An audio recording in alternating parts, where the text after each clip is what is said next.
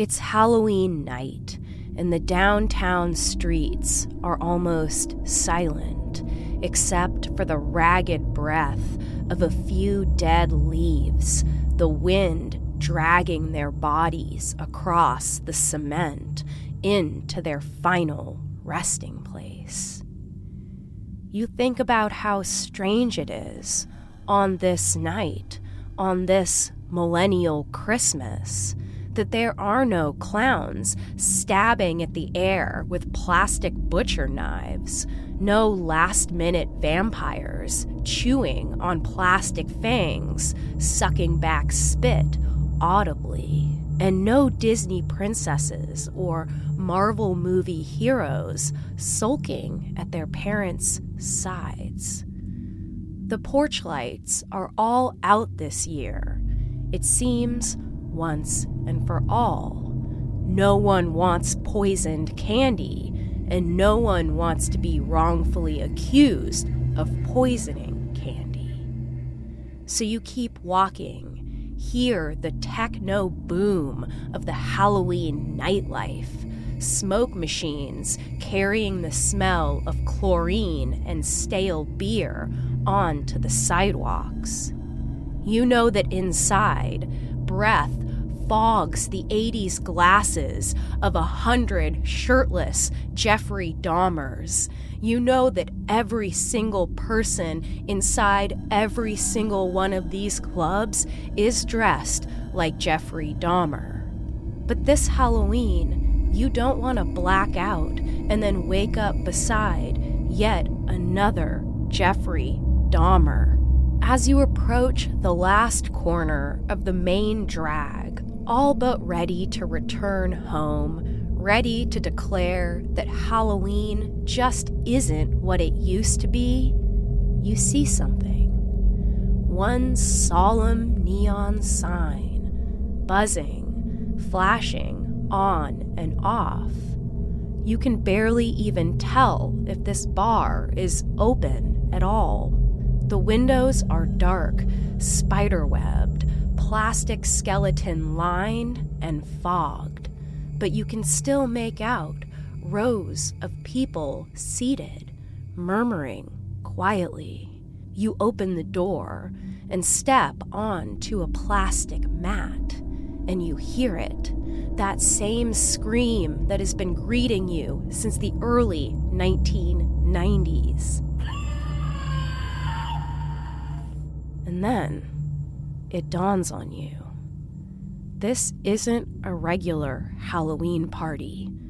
No, this is something much more frightening, much more ghoulish, much, much more brutal.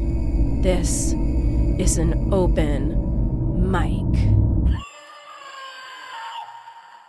Just kidding. We love open mics here. And if you don't like open mics, that's totally normal. And we'll see you next time for a normal episode of American Hysteria. If you do like open mics, then boy, do we have a show for you. And you don't even have to go to a weird bar or coffee shop. You get to enjoy this from the comfort of your own coffin. Home. Tonight's show includes our own team as well as friends of the podcast, and we're sharing poems, stories, and nonfiction. And if you stick around until the end, we're even sharing a song together. Featuring the work of Sarah Marshall of You're Wrong About and her co-host of You Are Good, Alex Steed, our resident voice actor and Guide to the Unknown podcast host Will Rogers, host of This Ends at Prom, BJ Colangelo, and American Hysteria team members Miranda Zickler, Riley Swedelius Smith, and me. So tonight I'll be your host, and as is customary, since I have the microphone, I'm going to read you the first of a little series of horror movie poems that I wrote some years ago that I'm going to share with you throughout the night. Now listen, these aren't funny poems, they're not limericks, they're not goofy, in fact they are dead serious. And now you have to listen to the creepiest thing of all. A podcaster's vulnerability. This first poem is about the folly of believing and the pain of losing belief. It's called The Blair Witch Project. I was 11, and I believed the footage was real, like the commercial said. Suburban churchless children build altars under things like that. I tied sticks into ominous figures, carefully with long blades of grass. I hung them outside people's tents, over their porches, stood them up on their windshields. Because the students had disappeared and their footage had been found buried beneath a colonial wall. You could see the dead children's handprints rumble like a plague across the nylon tent. You could see them covering the abandoned house where lost Josh was screaming and screaming from. And I know now that Josh is fine. He's better than fine. He isn't real. But still, there had been no script. The actors had found scraps of the day's plot in milk crates left by the crew at different spots in the woods. The directors made sounds in the night, took their things, tied sticks into figures, piled rocks. The crew's children running gleefully through the abandoned house, leaving the handprints of the dead children in this new fairy tale their parents had written. The actors didn't know what was real, and because of that, I still go on believing, because they might have, for a moment in the cold, crying into the camera, apologizing to every mother on earth for marching toward the dark things with a camera, thinking they could capture them, thinking they could laugh, believing they could not believe. Up next, we have our resident voice actor, who you know and love as so many beloved and hated American Hysteria characters, Mr. Will Rogers, also the co-host of the hilarious and spooky podcast, Guide to the Unknown. Will's also the writer of an amazing fictional podcast called Blackwood that you must check out. So come on up, Will Rogers. Chelsea, I received a letter recently, and I think it might actually be for you. It reads, "To one of my favorites. Long-time listener, first-time writer. I want to tell you a story. Call it a hypothetical. Week after week, thousands of people wake up and immediately grab their phones, hoping to find a new episode of a podcast. After eagerly hitting play, the listeners listen while the host hosts. For many, the show is a bright spot in their otherwise exhausting lives. The host isn't merely reciting a story into a void. They're serving a very important role as a passive companion, a voice to make the mundane more tolerable. Laundry, dishes, driving to work. Lots of listeners even say they turn the show on to fall asleep at night. And not because it's boring, no. They tend to say it's comforting. The host is like a friend to them. A really good friend who can be with you at the press of a button. The best service the host provides is an escape. In my favorite ones, they talk about anything and everything worth fearing. Monsters, legends, hysterias. The host debunks it all. They point a flashlight into the dark corner and show the listeners that there isn't really anything to be afraid of at all. Here's a horror story, and here's why you're actually safe from it. But one morning I woke up and realized what they've actually been doing. All these years, my friend had been removing magic from the world. It was never an escape. You've been building a trap. They say ignorance is bliss, Why would you deprive us of bliss? The constant debunking. Creepy clowns are just a movie promotion. Hitchhikers are typically victims, not killers. Your Halloween candy is perfectly safe to eat. Well, what if someone changed all that? Not just any someone. Me. It was as if true inspiration struck me from out of the blue. Every week is just an endless loop, you know? You shower just so you can get dirty again and need to take another shower. Why bother? Breakfast, lunch, and dinner, breakfast, lunch, and dinner. My mother calls around 7. Yes, Mom, I'm fine, Mom. 8 hours of sleep, 8 hours of work, 8 hours of planning. Day after day after repetitive, monotonous day. But now, it's worth it. I've been counting down the days. Poof, like magic, just around Halloween, my friend is releasing another show. An entire Halloween special, even. You know, at the store, no one batted an eye as I heaved a colorful suit onto the counter. But soon they'll know all about it. Instead of driving home, I decided to hitch a ride back to my place. It didn't take long for someone to pull over. The driver said they don't normally pick people up off the side of the road. Oh, it was a first for both of us. Now, unfortunately, halfway home I had to get out and walk. I'm sure someone will pull over and find him, but I really needed to be at the house before the sun set. Kids are coming to trick-or-treat tonight, and I've got plenty of good stuff to hand out before I take to the streets and backyards. Above all, I want to thank you for so many years of shows. They were full of great tips. Happy Halloween, a listener. P.S. The ones that don't contain razor blades are poisoned. So yeah.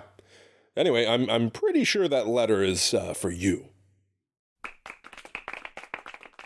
Thanks, Will. I've been worried about receiving a letter like that since starting this podcast, so thank you for realizing that fear for me. It's poem time again, and this next one is about realizing the limits of your empathy. It's called The Texas Chainsaw Massacre. I once dreamed about Leatherface.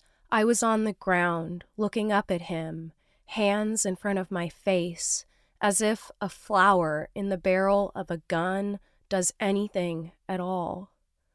Held over his head, the teeth of the chainsaw, a magic blur.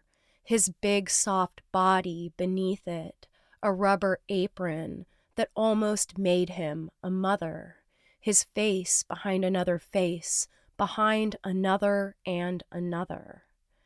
I could see his eyes, slick and shining, under all the other faces, and I looked at them. I looked and didn't blink. I saw something in there, a soft thing peeking out from a hole. And he sat down and he cried, the chainsaw still running beside him, moving its jagged circle. I held his big hand in my lap like a gun, looking at it, turning it over in both of mine, thinking about all it can do and all it can't, thinking about all I can do and all I can't. Next up, we have horror film journalist, filmmaker, and host of one of our favorite podcasts, This Ends at Prom. Scream Queen herself, BJ Colangelo, is going to share a little nonfiction with us about the science of fear. Please welcome BJ. Fear may be universal, but the things that scare us are not. Part of the success and longevity of the horror genre is rooted in the fact that there is always going to be something for everyone. For some, the creeping dread of slow burn will always reign supreme, but for others, a jump scare will spark the uncontrolled, visceral reaction. Scare staples like jump scares in Host and Audition, grotesque movement like The Ring and Terrified, or sudden changes to the scenery, Z, The Exorcist 3, all follow a similar science and psychology in order to manipulate the audience to experience fear.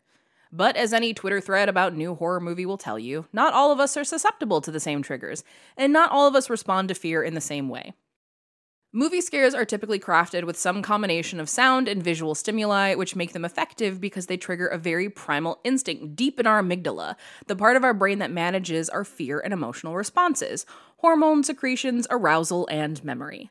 Think about how you respond when you are scared or feel threatened. Typically, if we're experiencing emotions like aggression, sadness, or fear, our amygdala automatically activates our fight, flight, freeze, and fawn responses by sending out stress hormones, like adrenaline and cortisol, to help us prepare to deal with whatever situation is at hand. From an evolutionary standpoint, early humans were under the constant threat of being killed or maimed by predatory animals or other tribes, so the fight, flight, freeze responses were developed as a means of survival. Those automatic responses to danger allow us to react quickly, without thinking, but the ways in which we respond vary from person to person. Someone whose instinct is fight is going to respond immediately in the offensive, ready to take down whatever danger is coming their way. Those who respond with flight, like yours truly, have the instinct to get as far away from the problem as humanly possible. In both of those instances, our bodies go through an immediate and dramatic change. Our heart rate increases, adrenaline production increases, our pain perception drops, we breathe heavier to produce more oxygen, our peripheral vision increases, and our blood even thickens. Seriously, we're preparing for injury, and our hearing sharpens, all to help us deal with a possible threat. It's only been very recently that psychologists have begun to recognize the third response, freeze, in which we sort of go into shutdown mode before assessing what's the best course of action. The shutdown mode is why we sometimes see characters stand like a deer in headlights when danger's approaching. We scream, "Run, you idiot," at the screen to no avail. They're in freeze mode. They couldn't move even if they wanted to. So why do we respond differently? The answer is simple. Social conditioning. Each of us has varying lived experiences and relationships with certain situations. For a lot of us, the things that we find scary are conditioned, meaning that we associate a situation or a thing with negative experiences. And that association lives in our brains and our bodies. Body memory is your body's way of recalling what an experience felt like physiologically, rather than the actual memory recall of a specific situation. An example might be someone who watched Jaws as a child and is now afraid to go swimming. Seeing water might not immediately make their brain go, "Big shark, need big boat, scary." But it may spark those similar physiological responses like a racing heartbeat, increased breathing because of your association with being afraid of Jaws and the water. These things that scare us are perceived threats, meaning that our brains and bodies identify them as potentially dangerous, which will differ from each person. Despite our frontal lobe's capability to remind us, "Hey dummy, it's just a movie," sometimes our amygdala does what's called an amygdala hijack, where our visceral emotional responses overtake any logic or reasoning. Our frontal lobe can tell us over and over again, "Oh my god, stop, it's just a movie." But our amygdala is going into overdrive screaming, "Don't care, I'm scared." And just like trying to calm someone down who's having a massive freak out, it doesn't matter what you do or say. They're at the mercy of their emotions, and they kind of need to write it out before they can even process what you're saying to them.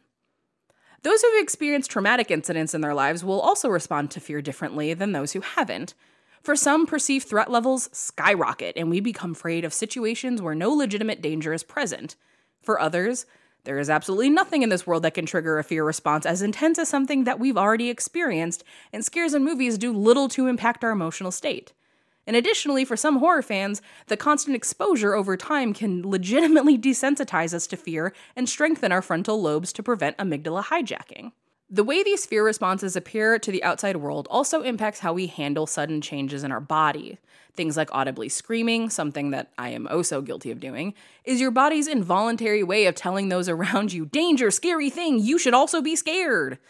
However, because we've for some reason made it socially unacceptable for people to have natural reactions to fear, even in a theater setting for a horror movie, we've developed ways to combat signaling to the rest of the world that we're scared.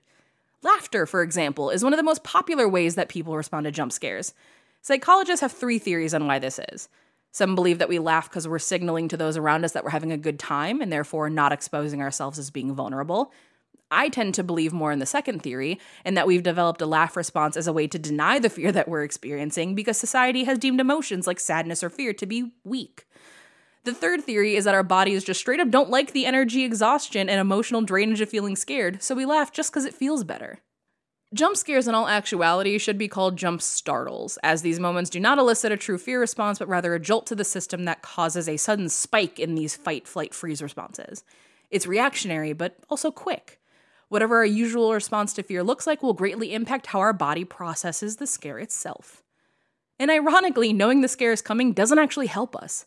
In most situations, it's actually worse because our bodies start the high alert process before the scare even hits, so when it does hit, it's a bigger high to come down from. It's why a random cat jump scare makes us jolt but immediately recover, and the goddamn anxiety-inducing lawnmower scene from Sinister will ruin your whole fucking life. The setup makes us anxious, and the anticipation becomes unbearable, which is also why bait-and-switch scares are so frustrating. It's like edging, but for fear.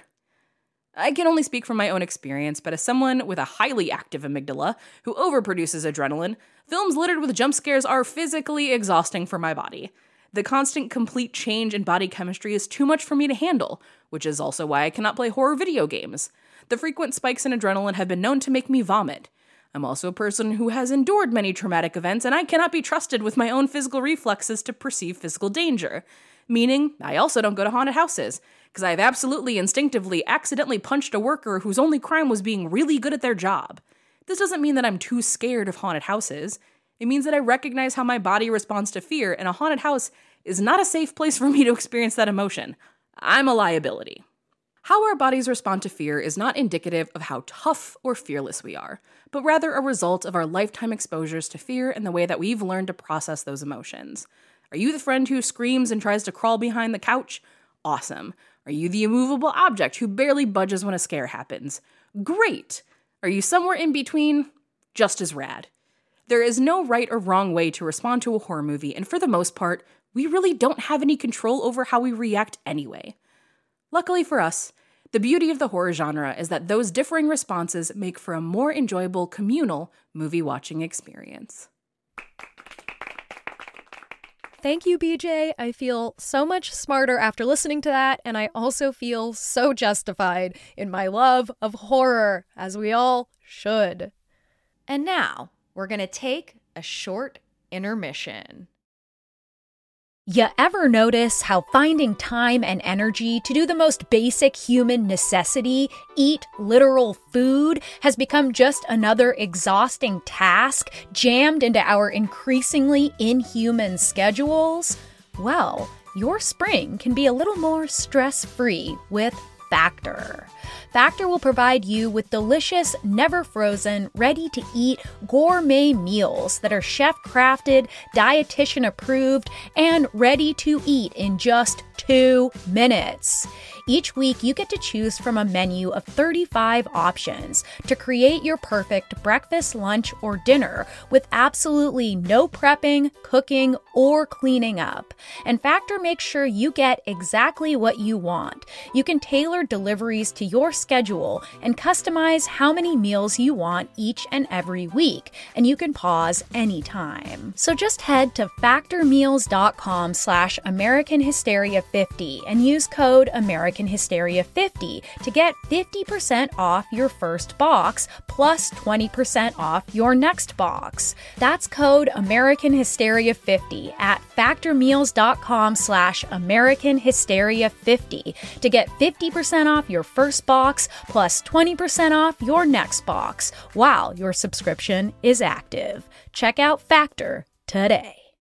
This episode is brought to you by Shopify. Whether you're selling a little or a lot, Shopify helps you do your thing, however you cha-ching. From the launch your online shop stage, all the way to the we just hit 1 million orders stage. No matter what stage you're in, Shopify's there to help you grow.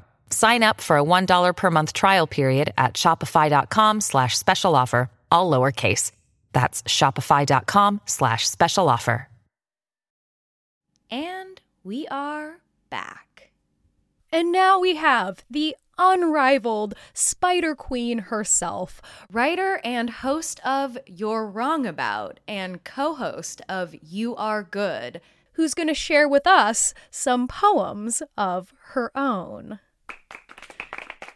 So while I was working on an article called Violent Delights, which will be in The Believer very soon, I decided that I needed really to understand the progression of the 15 seasons of Criminal Minds from a relatively straightforward serial killer FBI procedural into a workplace drama taking place against a backdrop where every fifth person appears to be a serial killer.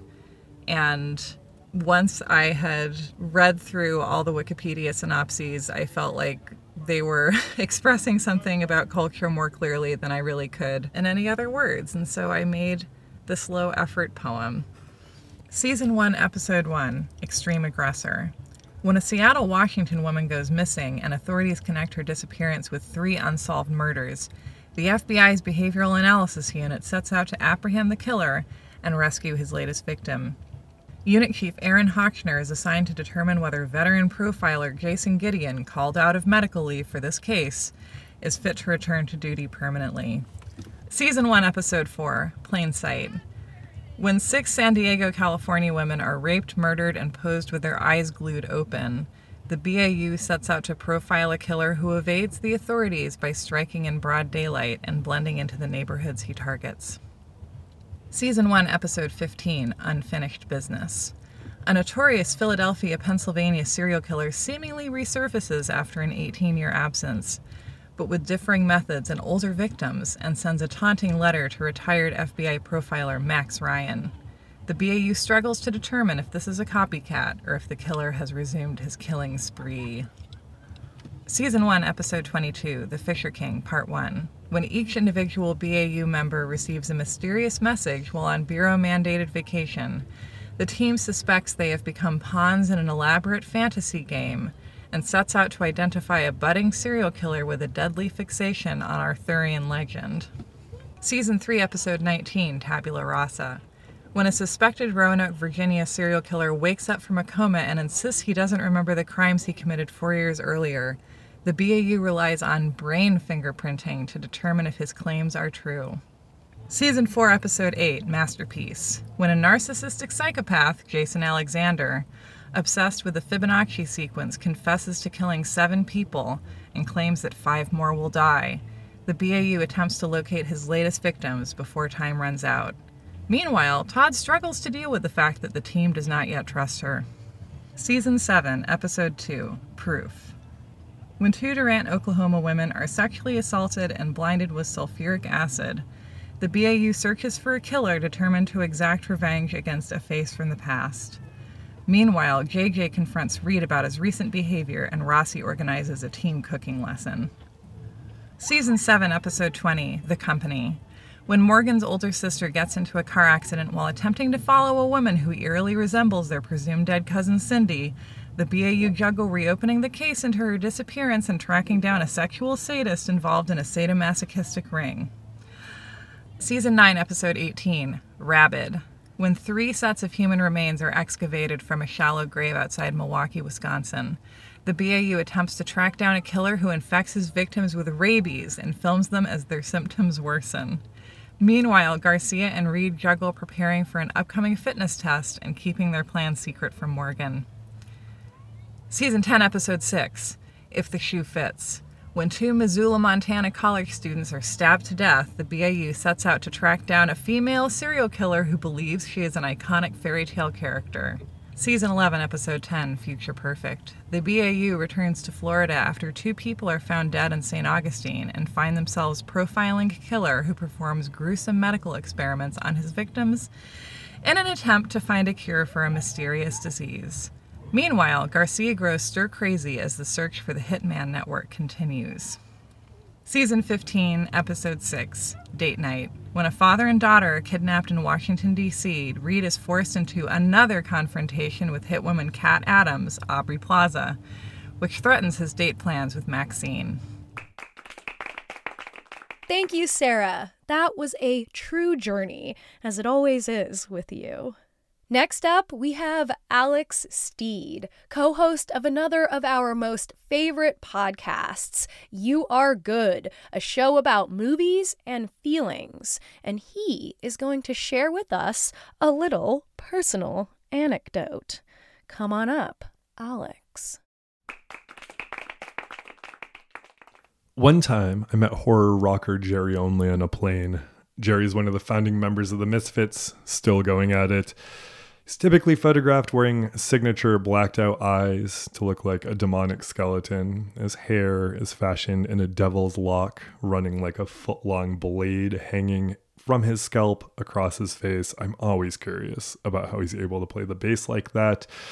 But in this case, he was wearing a crisp Misfit shirt tucked into sensible jeans. The shirt looked like it was plucked off of a Hot Topic wall. In this case, it was plucked, I believe, probably from a box of merch while on tour. And he waited behind me to use the bathroom on this plane. He was traveling for Misfits related things. I was traveling for work, which was in video production and marketing.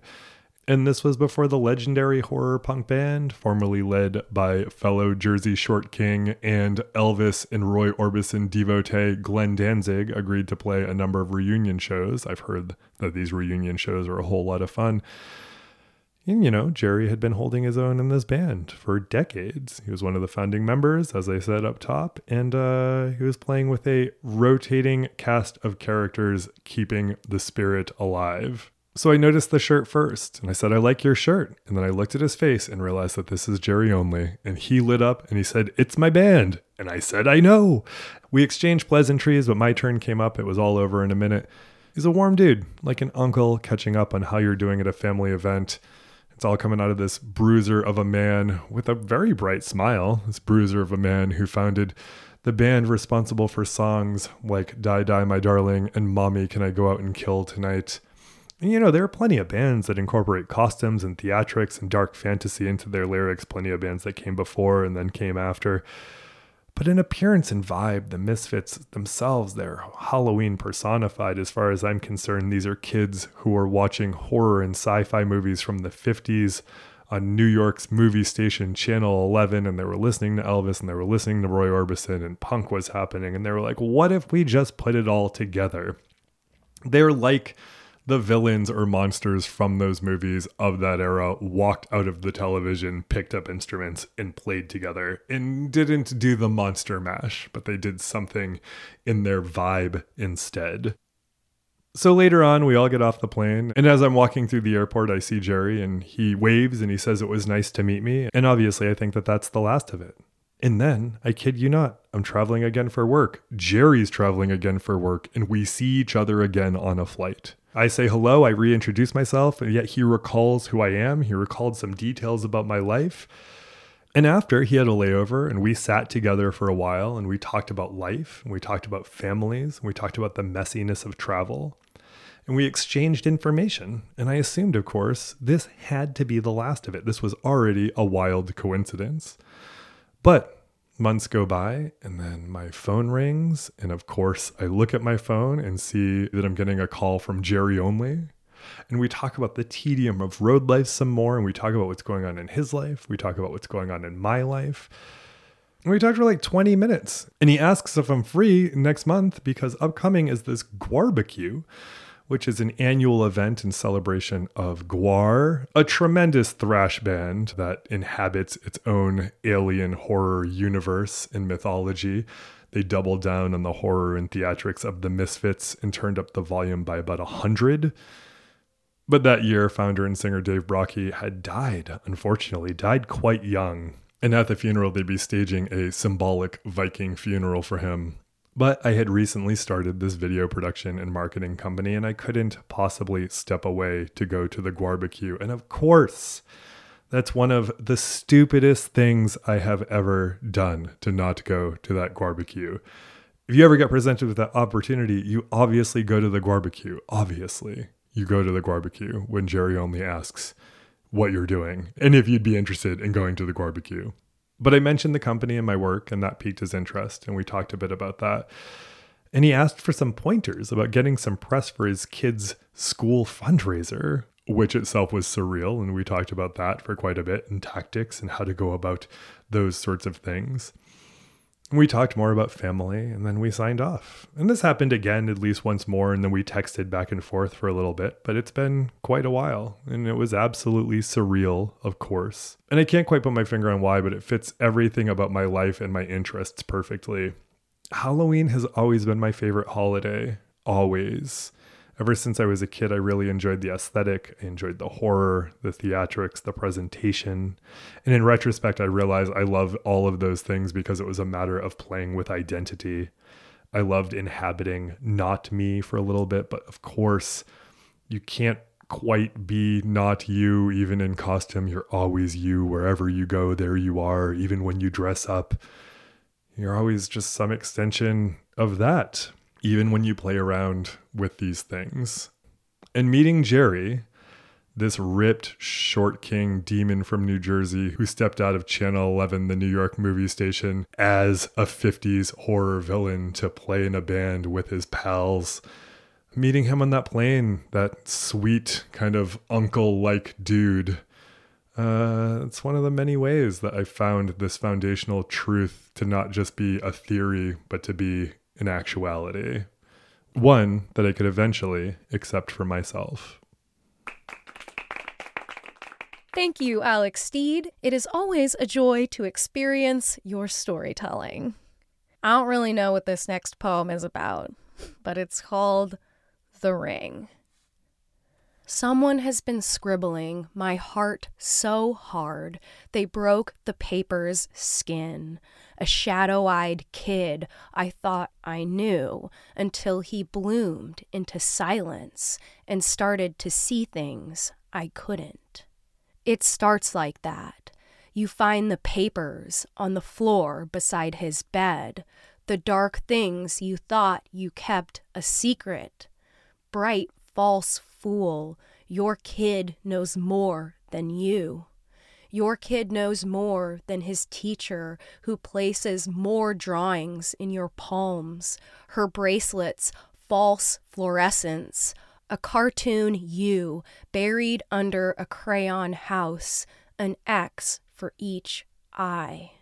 When you finally do believe him, when the shrill phone rings and someone whispers on the other end, your kid looks up from his scribbling, from his carving of the circles. He smiles a little, looks back down, and when you hold the pen, you know what happens.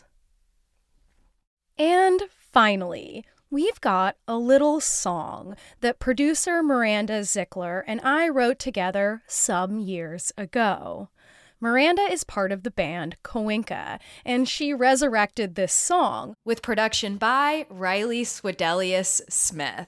The lovely Carolyn Kendrick, producer of You're Wrong About and You Are Good, also provided beautiful harmonies and violin on the choruses. And you'll hear me singing along a little bit on the verses. It culminates in a cast sing-along. We hope that you like it, and we hope that eventually you'll sing along with us. Here it is.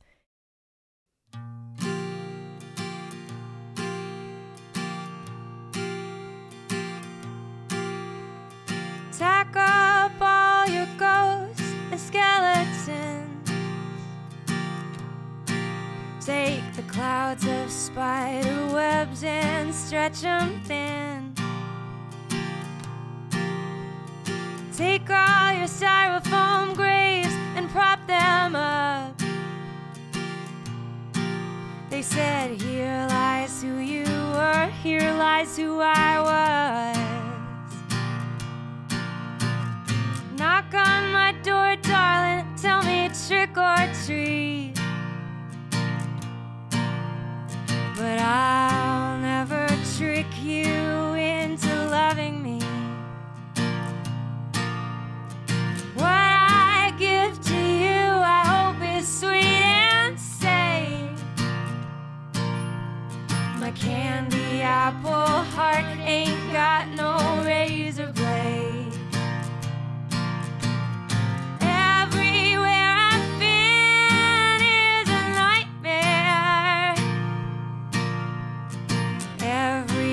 ghost I swore I'd seen before in a dream. And I can't place my bets on the living or the undead, but every day with you, honey, is a happy Halloween.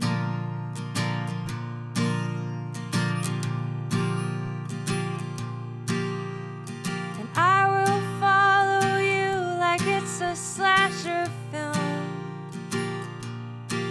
You can run yourself crazy, I'll be there walking still. I've got a lot of faces, well, I know that. But still, you wanna see the man behind the mask. Everywhere I've been is a nightmare. Every ghost I swore I'd seen before in a dream. And I can't place my bets on the living or the undead, but every day with you, honey, is a happy Halloween. Every day with you, honey, is a happy Halloween. The blood is sweet, it's like corn syrup. They'll come and drain it all and then call it love. Our haunted houses are who we were. We rescind the invitations of all our vampires. Everywhere I've been is a nightmare.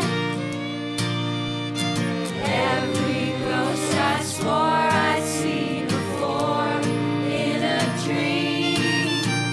And I can't place my bets on the living or the undead, but every day with you, honey, is a happy Halloween.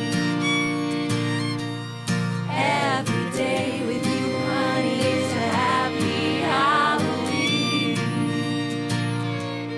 Every day with you, honey, is a happy Halloween.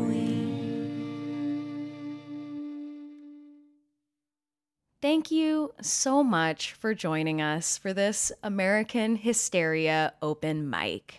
If you enjoyed this song, you can head to patreon.com/American Hysteria to get a downloadable MP3. You can find out more about all of our esteemed guests in our show notes. From all of us, we hope you had a magical Halloween season. And just know that every day with listeners like you is a happy Halloween. Until next time, have a great night. The headlines remind us daily the world is a dangerous place. The elites in charge say everything's fine, stop noticing. But you know better. And your gut knows that time is short to prepare for a world that is 4 missed meals away from chaos. My Patriot Supply has helped over 3 million families become more self-reliant and is the company Americans trust to prepare. Go to MyPatriotSupply.com and secure their best-selling 3-month emergency food kits. Each contain delicious breakfasts, lunches, and dinners, averaging over 2,000 calories per day. Secure at least 1 food kit for each family member. For a limited time, save $200, plus get free shipping on all their Ready Hour 3-month emergency food kits. You're not ready if it's not Ready Hour Foods. My Patriot Supply also has solar power generators, water filtration units, biomass stoves, heirloom seeds, and critical survival gear. Shop MyPatriotSupply.com today. MyPatriotSupply.com. Friends, hello. I'm Mike Rignetta, the host of Never Post, a new and independent news podcast about and for the internet. In addition to bringing you the latest in current events, we try to figure out why the internet and the world because of the internet is the way it is. How did influencers destroy tween fashion? What is posting disease, and how do you ensure you don't catch it? From what device must one send important emails? We talk about what's going on online and ask together why. Why are we like this? Find Never Post wherever you get your podcasts.